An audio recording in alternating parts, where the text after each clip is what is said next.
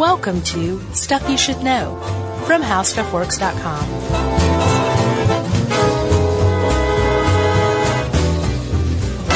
Hey, and welcome to the podcast. I'm Josh Clark. There's Charles W. Chuck Bryant. There's Jerry. And we wish all of you a happy International Women's Day.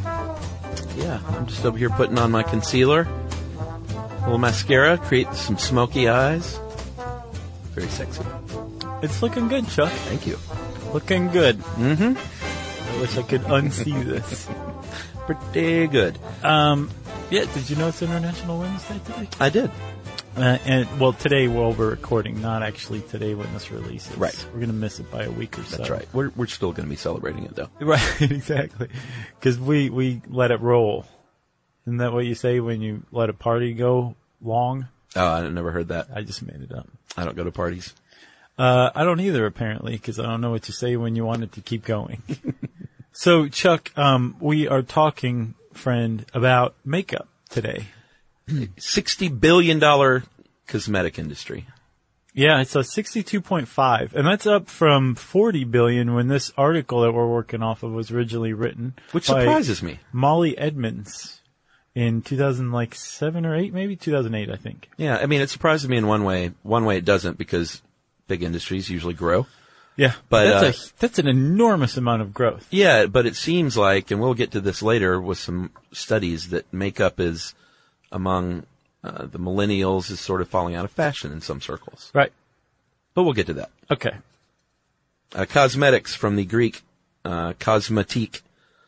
Is that right? Technique of dress or ornament, or cosmos, meaning ornament. I thought cosmos meant the universe.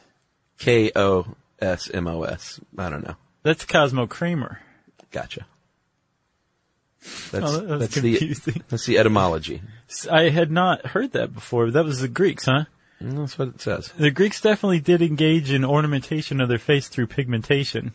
Yeah. AKA cosmetics, but they weren't the first. Supposedly, as far back as we found it, are the Egyptians. Sumeria before that even, I think. Oh, is that right? Yeah, I saw that men and women wore lipstick, and Sumerian men and women did. So this is pre-Egyptian then, because the Egyptians went back pretty far. Yeah. Well, I think there's some debate there about who was first, right?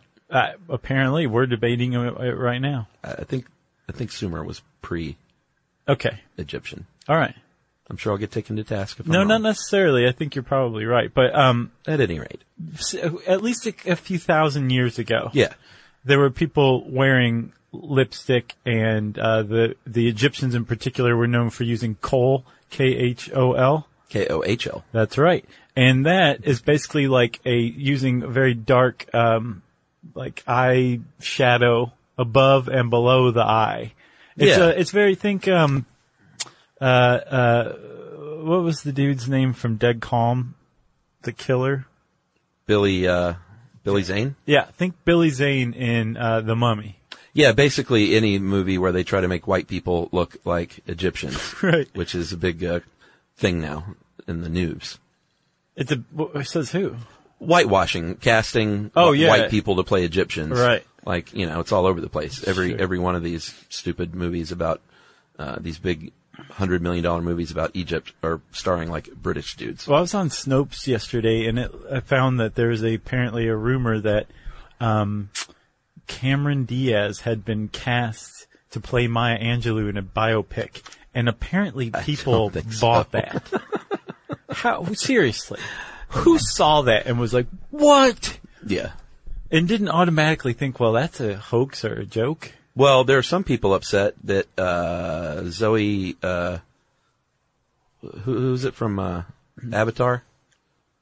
Oh, Saldana? Yeah. Saldana? Is being, cause she's playing Nina Simone, and like they darkened her skin, and there are some people that are outraged by that even. Huh. It's interesting. Yeah. So back to coal. It was specifically a mixture of copper and lead and ash and burnt almonds they would mix up and smear on their eyes. Yeah, and what's interesting is it was supposedly kept away the evil eye, right? That was the main reason they wore it, in addition to just looking awesome. Yeah, the stink eye. Yeah, just give me the stink eye. Doesn't matter because I'm wearing coal. That's right. But it also, and likely unbeknownst to the Egyptians at the time, it would have warded off bacteria. Yeah. Because of some of the ingredients, specifically lead. Or killed you. Eventually, yeah.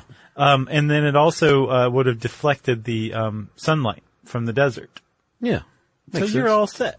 Which is why, ball players will put tar under their eyes Right. to keep that reflection down. I don't know if that's tar. Well, It's tar on the baseball bat. It can be whatever. I'm sure they don't use real tar. Right. My dad back in the day for church softball used to go out and get it from his car tire No. and put it under his eye. No. Yeah, I thought it was pretty tough. Wow, yeah, that is tough. Dirty. Church softball, the toughest sport. Ancient Greeks and Romans also painted their faces from ground up stones and minerals, and things were pretty much like that until the Middle Ages, when people said, I don't want my face colored up. I want it white. Well, prior to the early Middle Ages, the Okay. early medieval era, that women used hot tongs to curl their hair. They Ooh. dyed their hair. They used vegetable pigments to redden their faces. Yeah. So there was makeup use in Europe prior to the Middle Ages, where you did use pigments to colorize yourself, right? In much the same way that like the Romans and Greeks would have. Now, were these tawdry women? No. Okay. These were just average, ordinary women. So later on, it fell out of fashion unless you were like a prostitute. Right, and the reason why it fell out of fashion was because of income inequality. So if you were a woman who was among the poorer classes, you were a laborer and you likely had to labor out of doors. And in doing so, you would gain a tan. Sure. So a way to show that you were wealthy and of higher status You were pale was to accentuate your paleness. Yeah. And they would use something called, what is it called? Cerus? Yeah, ceruse, which is vinegar and lead. Yeah, lead it's going to come up a lot in this. Yeah, apparently disturbingly. it still comes up Yeah. sometimes. We'll find out. And that's the kind of grease paint, the cosmetic whitener that women used for centuries, actually, when very pale skin was in. Yeah, and Elizabeth I came along, and she's like, "Look how pasty white I am." She's a perfect example of the ceruse use. Yeah, and she there's a misnomer that she was bald by the time she was like 30, and that comes from the fact that she has a very large forehead in most of these portraits. Yeah, this says it was from the use of the lead that it made her hair fall out. I've heard that Maybe. they plucked the hairline that far back on purpose. Well, there's a few theories. One is that they plucked because they wore wigs, and it would fit. The wig would fit better. Sure. Another is that they just exaggerated it in paintings because a big forehead, a high forehead, was supposedly tied to intelligence. So hot. No, it's smarts, which is hot. Gotcha. Sure. And then the other theory is that the lead, made it creep back. So dumb. But she was not bald. So I've been fighting that fight for years. Have you been? That QE1 wasn't bald. And finally, here on International Women's Day, you That's get right. to lay it down. This next part to me was super interesting for the dumb reason is that I didn't know a lot of these cosmetic companies were actually named for people. Yeah, Max Factor real guy. was Maximilian Von Factor. Maximilian Faktorowicz. Really? Yeah. And he shortened it to Max Factor for obvious reasons. Yeah. But I'm such a dummy. I thought it meant like the maximum Max power? factor or something you could have. I gotcha. But Max Factor was a dude. Sure, yeah. Actually, you'll find that a lot of cosmetics that you use today were founded by dudes. Estee Lauder was a lady. She was a lady, and actually the founder of Maybelline was inspired by his sister. Mabel.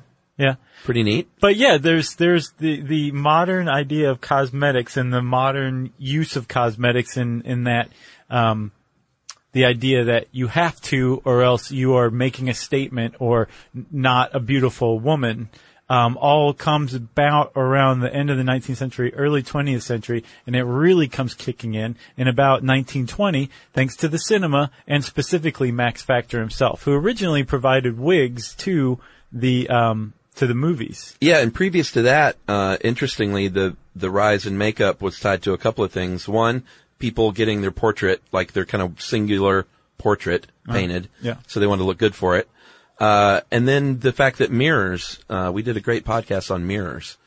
Didn't we? Yes, we did. Many, many moons ago. It was surprisingly difficult. It was. The physics of a mirror is really mind-bending. duh. It's So, like I ate some lead. The affordability of mirrors all of a sudden was a thing. Right. So those two things, and then the movie industry comes along. Well, and photography too. Did you say photography? Well, portraitry. Right. Yeah. Which could be, I guess, painting and photography, right? Yeah, so apparently I guess you were just kind of figuring it out as you went along maybe when you did your makeup for that one picture that was made of you. I guess. And then the movies came along, and when the movies came along, obviously it went from like stage to screen. Yeah, heavy makeup as a stage performer. Right, because people had to be able to see you all the way in the back of the house. Yeah. So, and you had to accentuate your facial expressions. Yeah. But if you did that and did a close up, you looked like A clown. a clown. So they had to just basically reinvent makeup for the movies. And Max Factor was one of these people who were working to do that. And he said, you know what? Stars love this stuff. Yeah. I've invented this grease paint that's a foundation that makes the skin look so even and beautiful that the starlets who wear it are wearing it not just for work, they're also wearing it out on the red carpet. Yeah. That people are going to go crazy for this. And Max Factor started to market it and looked around and figured out what else he could invent. And he came up with eyeliner and lip gloss as well. Yeah. Huge breakthrough in makeupetry. Right. A few years later, actually around the same time, 1915, T.L. Williams started Maybelline after his sister Mabel, which we mentioned, because she came up with a way to make her eyelashes look better. She took petroleum jelly and coal dust and mashed it up together, painted it into her eyelashes, and said, this stuff is bare to get out, but look at these lashes. Can't see. Maybe she's born with it. And around the same time in the 1920s, nail care really took a leap forward, courtesy, in a weird way, of Henry Ford.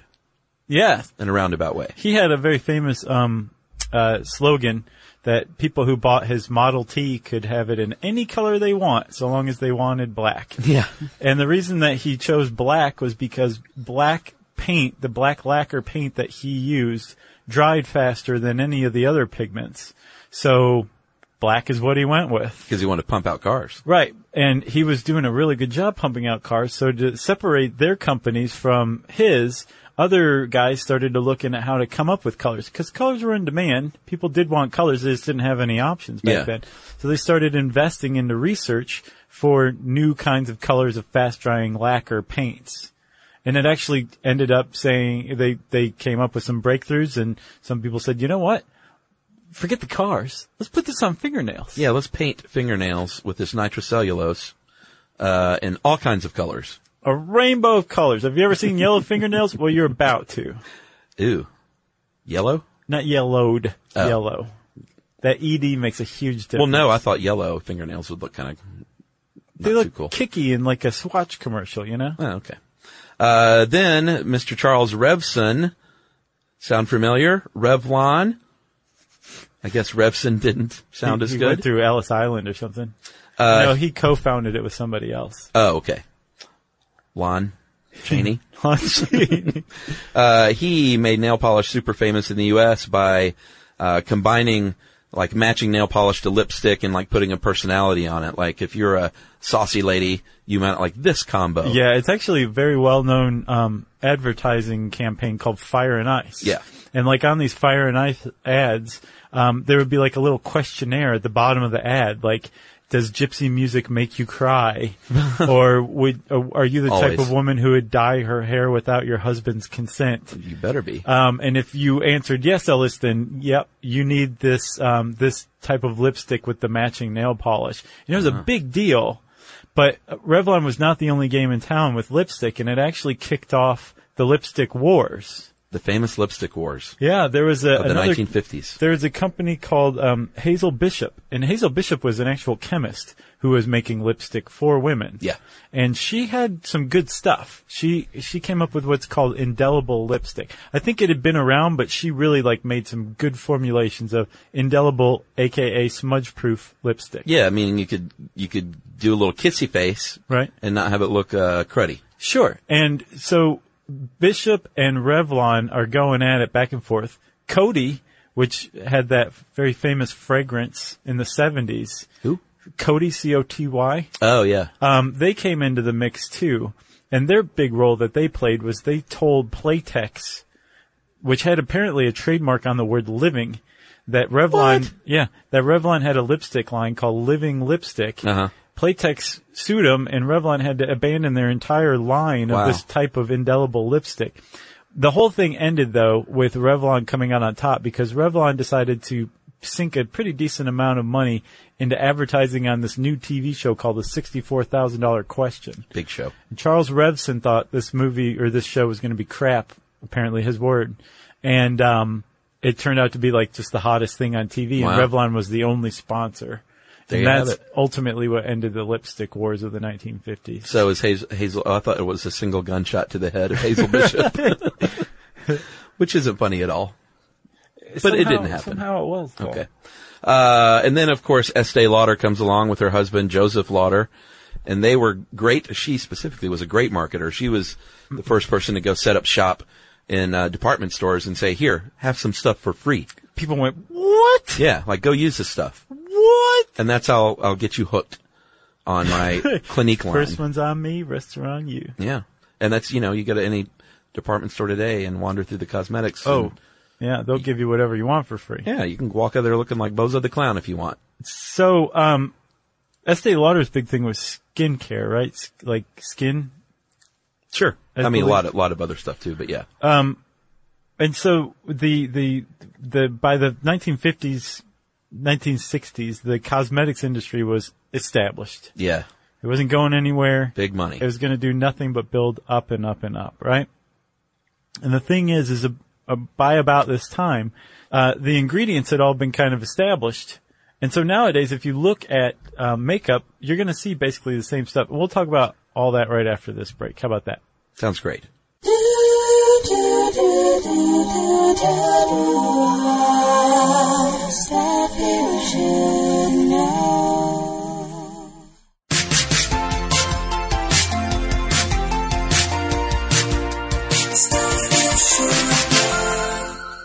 So Chuck, if you take a tube of lipstick and you crack it off, and you take another tube of lipstick from another company and crack it off, and then throw it through a mass spectrometer, you're going to find the same stuff in there, in both of them, basically. Yeah, in most cosmetics, it's largely the same ingredients. Who wrote this? Molly Edmonds, our former colleague? Mm-hmm. Original co-host of Stuff Mom Never Told You. That's right. Molly, if you're listening, she's not listening. Hello. Foundation is usually got some moisturizing base with some oil and water or wax. Right. You're going to have a filler that's going to make things smooth on your face. Then you're going to have some pigment like iron oxide, and that's going to, you want to match your skin tone. So that's why they have all different varieties of pigment of moisturizing base. Right. That's with with foundation, right? Yeah. And then they'll add some other stuff here or there. Like if you have dry skin, you might find some jojoba oil in the mass spectrometer. Yeah. Analysis readout printout. Sure. And then, so eyeliners. Eyeliner also, and guy liner. Sure. Which is the same thing. It's just used by different people, right? Yeah. Yeah, like the Hollywood vampires, they use guy liner. Yes. Eyeliners they consist of something called film formers and thickeners, right? Yes. And then pigments in addition to that. So the film former is the actual makeup itself that contains the pigment. Again, usually some sort of iron oxide, right? Yeah. Those come up a lot. Yeah. Which is funny because I think that's also what they used originally, like back in the day in Egypt. So we've come a long way chemistry-wise, but we're still using the same raw materials in a lot of cases. Yeah, these minerals. Yeah. And then you also have the thickener, which basically keeps that eyeliner on your eye and not just going off to the side. Yeah, and the same is basically true for eyeshadow. It's going to have that base ingredient, maybe talc or kaolin clay. Kaolin? Like Shaolin. Yeah. but with a K instead of an SH. Kaolin clay. And then a binder, of course, made out of zinc or magnesium, some sort of derivative of magnesium. Mascara, I mean, basically, we're not going to go through all these. Oh, no?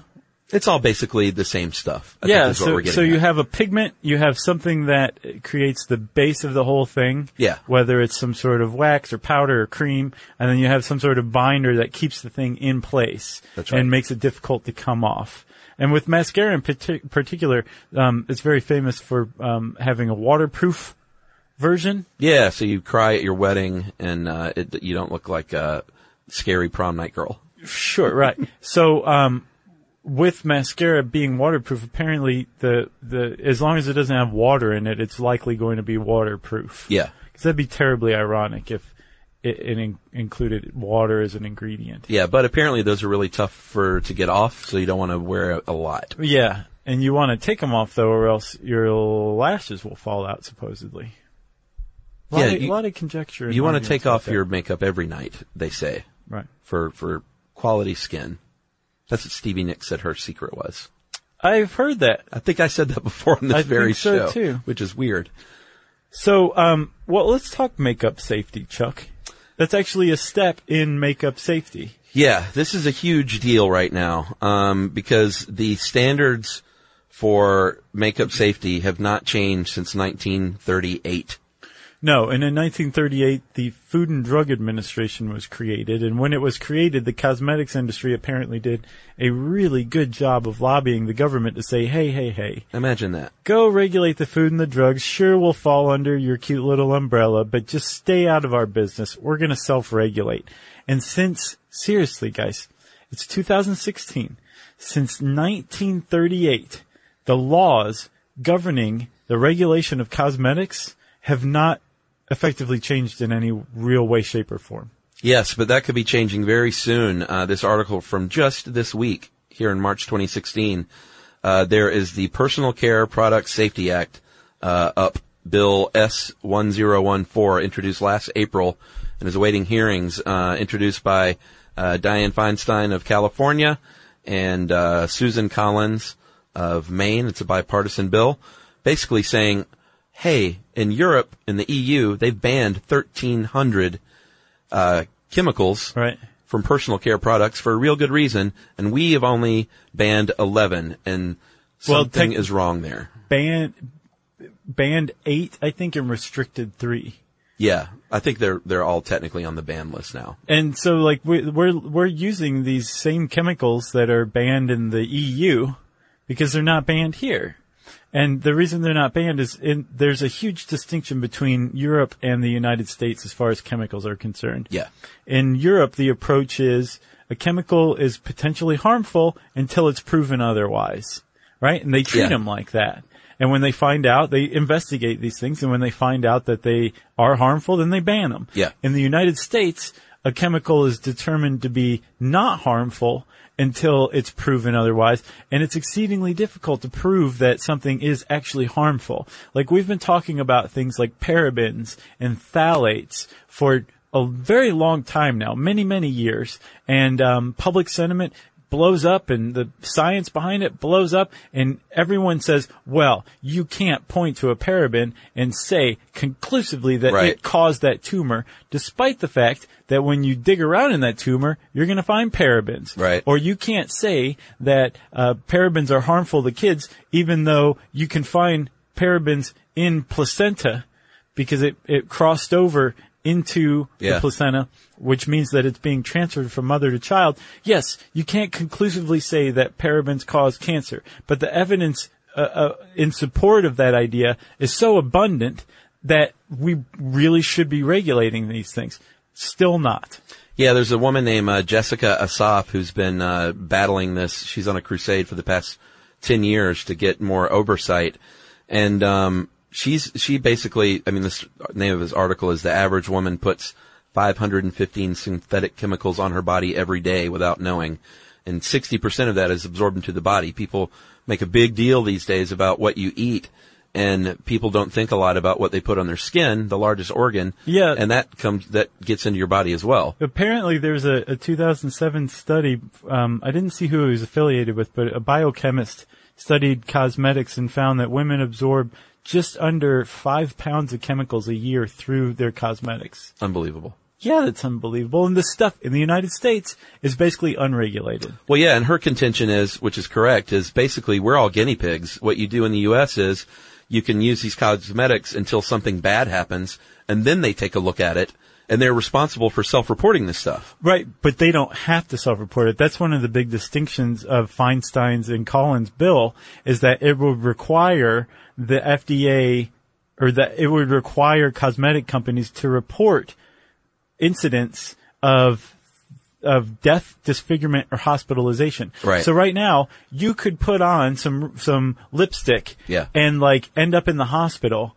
and the Revlon could come and look into it and find like, oh God, it's because of this lipstick. They don't have to say a word about it legally. Right. And nothing happens to them because the FDA doesn't have any kind of teeth in this industry. Well, just a couple of weeks ago, Johnson & Johnson was ordered to pay $72 million in damages for the death of a woman from ovarian cancer that was caused by using talc and baby powder. So what the proposed bill would do, a few things. One, it's going to require companies to report any adverse health effects within 15 days. And then they would review 5 risky product ingredients per year and ban them based on the findings. And this year, up for review, it would be diazolinidinyl urea. Nice. Preservative found in lip balm, deodorant, may release formaldehyde, lead acetate. It's in hair dyes, linked to neurological problems.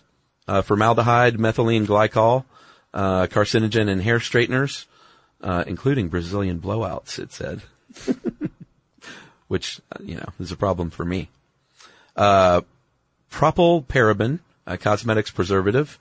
And finally, quaternium 15. It's another preservative. And, my wife, to new listeners may not know this, my wife Emily has her own natural body product company. And she has been up against this since she started because the FDA doesn't regulate using things like words like all natural or organic. So she has competitors out there selling soap and lotion that says all natural. And, she's always saying, look at the ingredients on this. Right. Like you can't even pronounce half of them. Yeah. So she's having to self-educate customers like on a daily basis on what all natural really means. Like don't even use fragrance oils. Like this is really all natural. So she's been up against it for years. Right. So this is something like that's very close to her heart. Oh, sure. And you can go to loveyourmama.com. There it is. If you want to, support Mama Bath and Body. Right. With all natural ingredients. Yeah, you were just sitting there like, wait for it. Yeah. Wait for it. Yeah. But it is a big deal in our family because we don't, yeah. I think I went off on fragrances and maybe the Smell podcast. No, we did one on perfumes. Oh yeah, perfumes. That was a good one too. And it's just, we don't use any of that stuff anymore and it really stands out now. Like if I smell a t-shirt that's been washed and like Tide, it stinks to me. Yeah, I know what you mean. Like, like it just smells fake, synthetic. Yeah. But most people love that. Squirt a little Febreze on the clothes. Sure. Ugh. But you get used to it, I guess, and if you stand away from it for a while when you're exposed to it again, it does seem cloying for sure.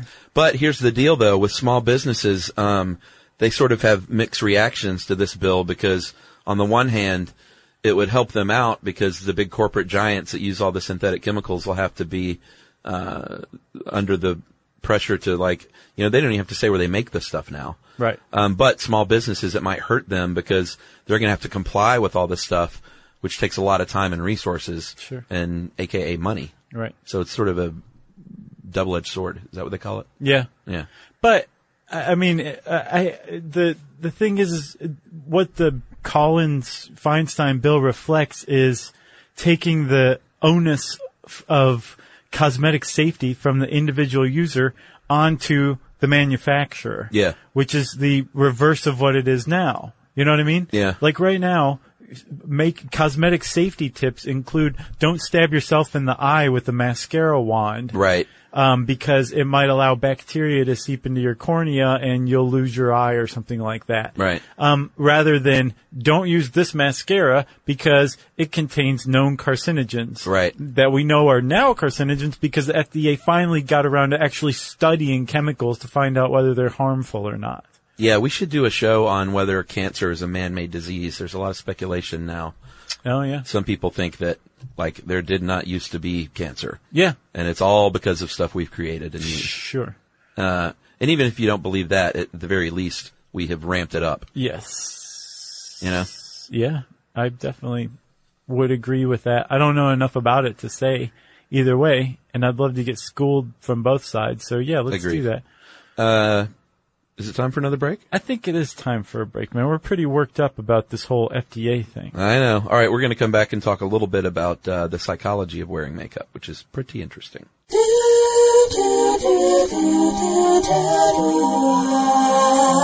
Stuff you should know.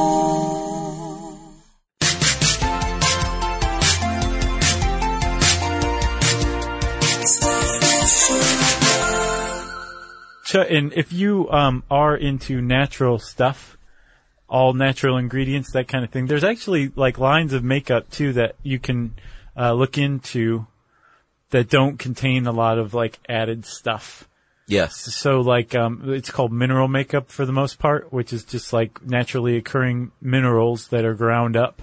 And there you go. No fragrances, that kind of stuff, and they're supposedly better for you. They don't last as well apparently, but Yeah. that's, it's like, do you want the chemistry or do you want the... Shelf life. Right.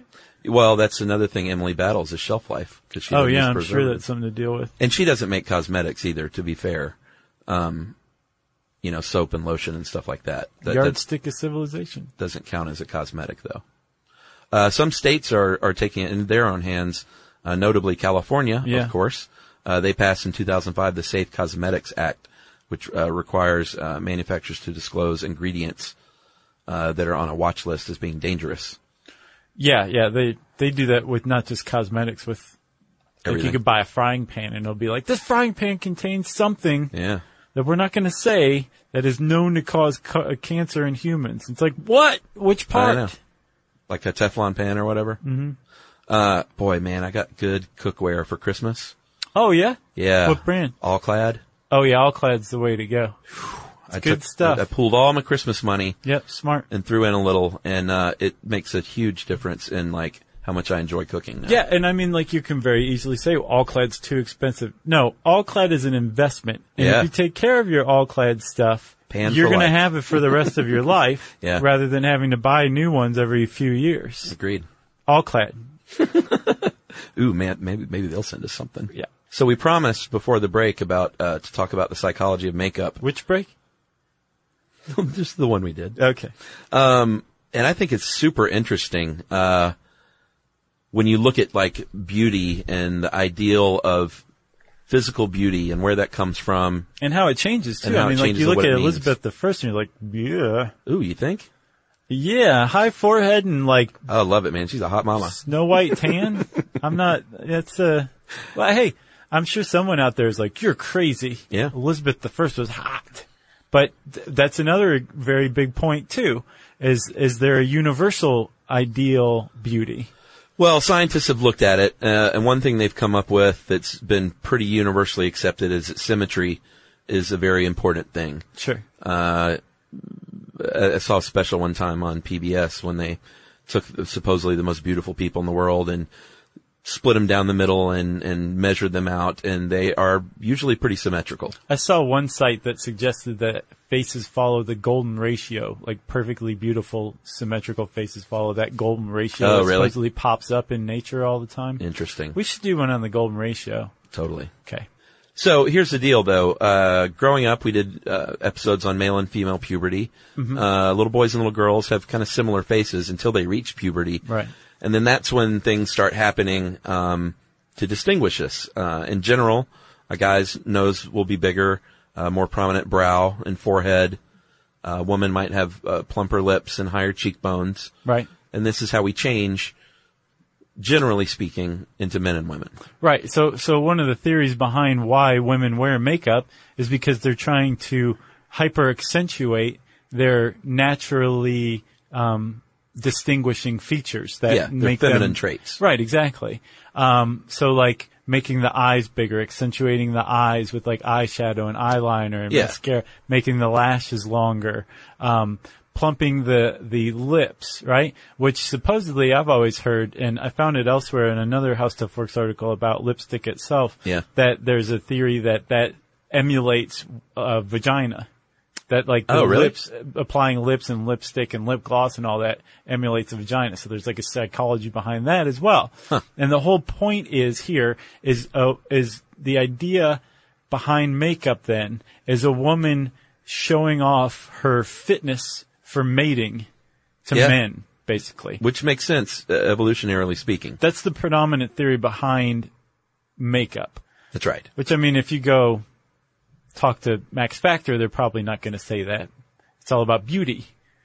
But ultimately, it's supposedly, it's intending to set off certain evolutionary cues in men who are seeking a mate. Right.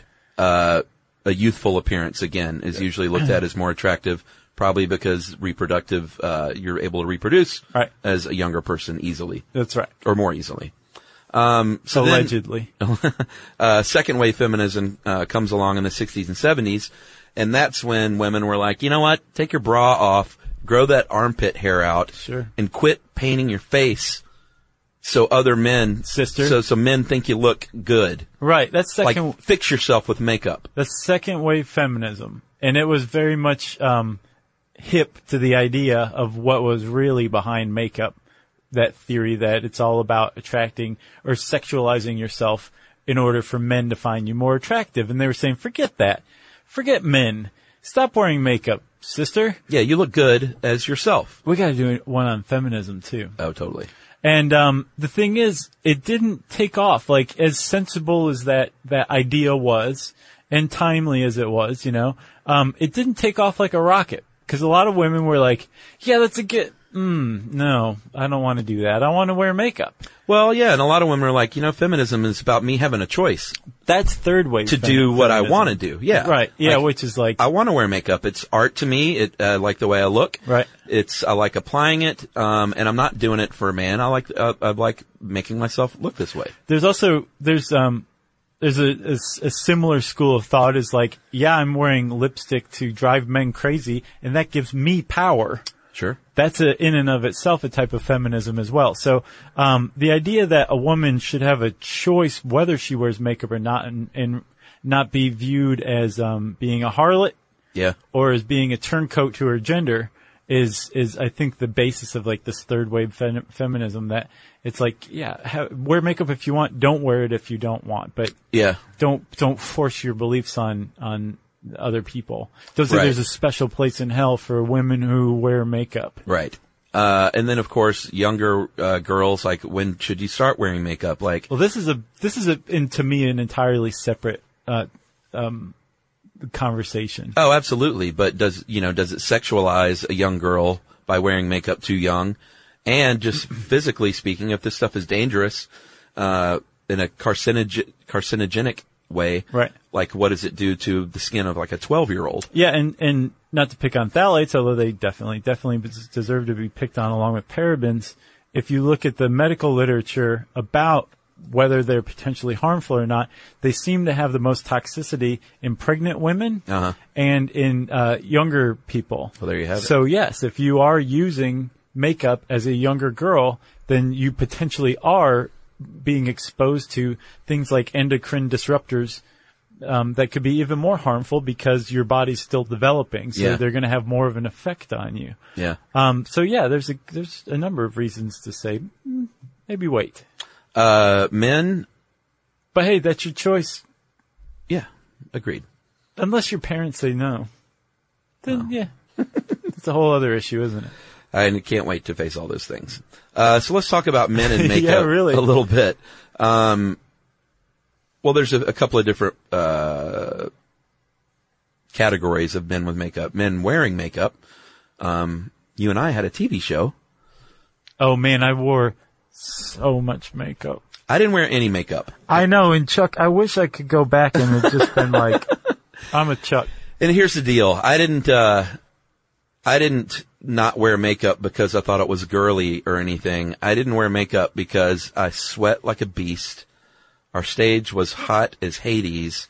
And the thing is, you look totally fine, Well, even and- in HD. I've seen you. I appreciate it. But makeup doesn't, I remember our makeup artist being like, well, this will help with the sweat. And I'm like, you don't understand.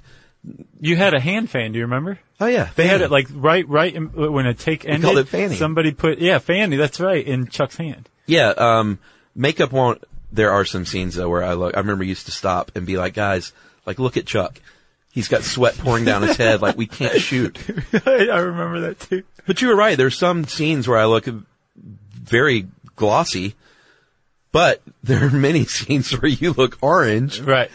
So I just didn't like it. I didn't want the chemicals on my face. Right. I didn't like the way it stung my eyes because I sweat. Yeah.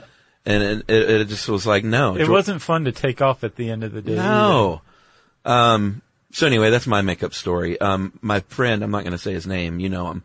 He was a personal driver for Burt Reynolds on a movie here in Atlanta. Oh yeah? And I was like, what does Burt Reynolds look like without his makeup? Uh-huh. He went, what do you mean? He's like, he puts it on in his room Oh yeah. that morning. So you don't know what Burt Reynolds looks like without makeup. Right. And it was caked on. Right. Burt Reynolds and Tim Kazurinsky are actually the same person. The other aspect of men in makeup is whether or not men, well, if they should have any say in whether or not women wear makeup, but whether or not men like it. Men have long tried to have a say in whether women wore makeup, and a lot of it, sadly, is like bullying. Yeah, or accusations of fraud. Or witchcraft, sorcery. 1770, British Parliament had a law that said if you wear makeup, it was akin to witchcraft. They said basically you have a false face, so you can get an annulment, gentlemen, once you wake up after your wedding night and your wife doesn't have makeup on and you're frightened by her appearance, you can get an annulment because she tricked you with thinking that she was pretty with all her makeup. That's exactly right. Unbelievable. Yeah. And who was it? The poet Martial? Yeah. The Roman poet Martial. He wrote to a woman apparently who wore makeup and said, "You are but a composition of lies. No man can say, 'I love you,' for you are not what he loves, and no one loves what you are." What a mean poem to write. Yeah. It's like, just shut up, keep it to yourself. If you have preference for a lady who doesn't wear makeup, fine. Yeah. It's like today on the internet. Yeah. Where somebody's like, "I don't like that TV show." These guys have to hear about it. Yeah. It's like, no, just move along. Yeah, I'm not a big fan of makeup, but I don't care. Like, it's your choice. Emily doesn't wear makeup because she's lazy. I'm sure she'll love that. No, she'll be the first one to admit it. Okay. Every now and then she'll doll herself up a very little bit. When I'm coming over? Yeah. She's like, Josh is coming. Let me get out the smoky eyes. Right, exactly. I know it drives him crazy when you wear it, Chuck. But when she does, it's always like, well, you look like a different version of my wife. Sure. I'm not like, ew, but also just like the way she looks normal, you know? Yeah, well, yeah. There's definitely something to be said about how a woman looks without makeup. I don't think Yumi wears much makeup, does she? No, not much at all. Yeah. And she frequently goes without it too. Yeah. And I understand that there's like, that's not to ignore, there's a whole group of women out there around the world who are like, no, you wear makeup. Yeah, you put your face on. Exactly. That's Yeah. frequently what it's called. And they just can't imagine not wearing makeup. Yeah. Fine. Bully for you. Do what you want to do. It does seem like there's a big conversation that you can start up any time if you want, especially on Slate, where, Yeah. are those women, selling out the feminist movement still or that kind of thing. But, I tend to agree with the idea of choice. Yeah, there's a big movement now among some of the some celebrity women that's like, no, I want to be on the cover of this magazine without makeup. Like, I want to show my true self because I'm tired of this ideal that we've created in culture, in pop culture, that we have to look a certain way. And one of the things I I hate a lot of things about the internet, but I think one of my things I hate worst is look how ugly these celebrities look when they're grocery shopping. Right. Look at this lady without her makeup on. Right. Like, I know. It's just awful, man. Or there was this movement called hashtag no makeup selfies. Yeah. That went around Twitter recently, last year maybe, I think, and they raised something like $10-12 million for cancer research. That's great. Just general cancer research. Sure, that is great, but it was like daring. Yeah. It was a daring, bold move to release a photo of yourself right. publicly without wearing makeup, which still suggests that it is basically a social expectation, or a social requirement. Yeah. People expect you generally to wear makeup then, and to not wear it is like a bold act that one's willing to sacrifice oneself for in the name of generating money for cancer research. Yeah, and all in the name, in general, of submitting to the whims of what a man finds attractive. Yeah. That's kind of at the base of it all. Yeah, but again, I don't think you can discount the idea that women themselves frequently find themselves more attractive when they have makeup on. Yeah. You know, and there's no reason to discount that. Oh, man. All right, let's take the wasp's nests off of our arms. No, I thought this was very fair. I thought it was pretty Our good. old trusty saying, to each their own. Yeah, which we frequently adopt and then abandon depending on the topic. That's exactly right. If you want to know more about makeup, you can go to, a department store. Did you know the stuff in department stores are called prestige cosmetics? No. That's what they're called. What do you mean, just the stuff they sell? Yeah, like the good stuff. They don't okay. call it like high end, or they call it prestige cosmetics. Yeah, man, it is expensive. Oh, we didn't talk. Did you see some of the weird stuff that they put in cosmetics? Yeah, you want to run through them real quick? There's just a couple that stuck out to me, like roadkill. All right, fill me in. So tallow, you render animal fat and you come up with tallow, and tallow is used in a lot of different moisturizers, shampoos, that kind of stuff.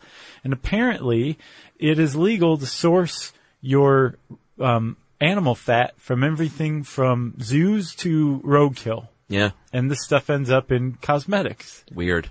It is a little weird. Here's one. The TNS Recovery Complex by Skin Medica. Mm-hmm. Infant foreskin. This is one of Oprah's favorite things. And I looked into it because it's a big anti-aging product, and I thought, they're not using infant foreskin. And they aren't. Oh, okay. In a way. What they did was, 20 years ago, they used cells from a single foreskin grown in a lab that they still use that same thing now, but people act like they're like taking foreskin and grinding it up. Right. And Oprah's like, look under your chairs. There's a foreskin under there. This one sounds kind of gross at first, but then when you look into it, it's awesome. Snail ooze. Yeah. So snail ooze, they use in moisturizers, and I imagine prestige moisturizers, because it contains glycolic acid and elastin. And the reason that it contains is because the snail needs to heal its own cuts and bruises and stuff like that. And apparently it works in human skin as well. Yeah. Pretty cool stuff. And lanolin? Yeah, I mean, if you're a vegan, you're probably not using a lot of these products, because everything from lanolin to crushed beetles go into a lot of cosmetics. Right. And so vegans are like, I don't want animals in my products. Well, lanolin is squeezings from sheep's wool, so technically you're fine. Don't tell a vegan that. I won't. The wool industry is very oh, I see. hotly Gotcha. debated. Got it. You got anything else? No. If you want to know more about makeup, go type that in the search bar at howstuffworks.com. And since I said search bar, it's time for listener mail. This one I'm going to call Using Us to Teach English in China. Oh, I like this one. And we're even going to play a little bit of this because it's so awesome. Hey guys, I've been listening to Stuff You Should Know for several years now. I used to listen to them every night before bed. It's very relaxing, and in recent months I've been playing them for educational purposes. I teach at an international school in Shanghai, China, and your podcasts have helped me to teach English to my high school students. Recently we had an assignment where the students had to create their own Stuff You Should Know podcast, and many of them loved the project so much they did an excellent job. Feel free to listen to some of these. You have inspired my Chinese students not only to listen to the show, but also to speak more English inside and outside the classroom. I'm so impressed with their language improvement. Thank you for that, and thank you for making my job so enjoyable and rewarding. That is so awesome. Warmest regards. That's from Jason. And let's play a little snippet of these Chinese students doing stuff you should know.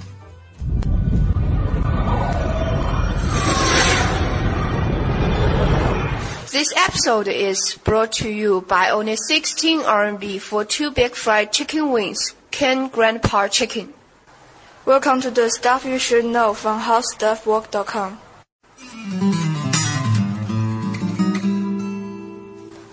Hey, and welcome to the podcast. Cynthia and Mona here, a couple of stuff writers at HowStuffWorks.com. Hey, how is your winter holiday, Cynthia? My winter holiday, because of the spring festival, I'm wandering between different relatives for greeting. That's really boring. And the most serious problem is once the holidays end, my weight must add about 1.5 kilograms. But I know you went roaming with your father, right? Don't worry about that too much. That is awesome. Jason's doing God's work, Yeah. a.k.a. using stuff you should know to teach things. It's cute. Even though they're not little kids, Yeah. it's just cute to hear these Chinese students doing stuff you should know. Yeah. I think it's awesome. Yep. So hello to Jason's class Hi guys, out gals. there in Shanghai, you said, right? Yeah. Yep. Thanks for listening, and keep up the good work. And if you want to get in touch with us, you guys can tweet to us at SYSK Podcast. You can join us on Facebook.com/Stuff You Should Know. You can send us an email to StuffPodcast@HowStuffWorks.com. And as always, join us at our home on the web, StuffYouShouldKnow.com.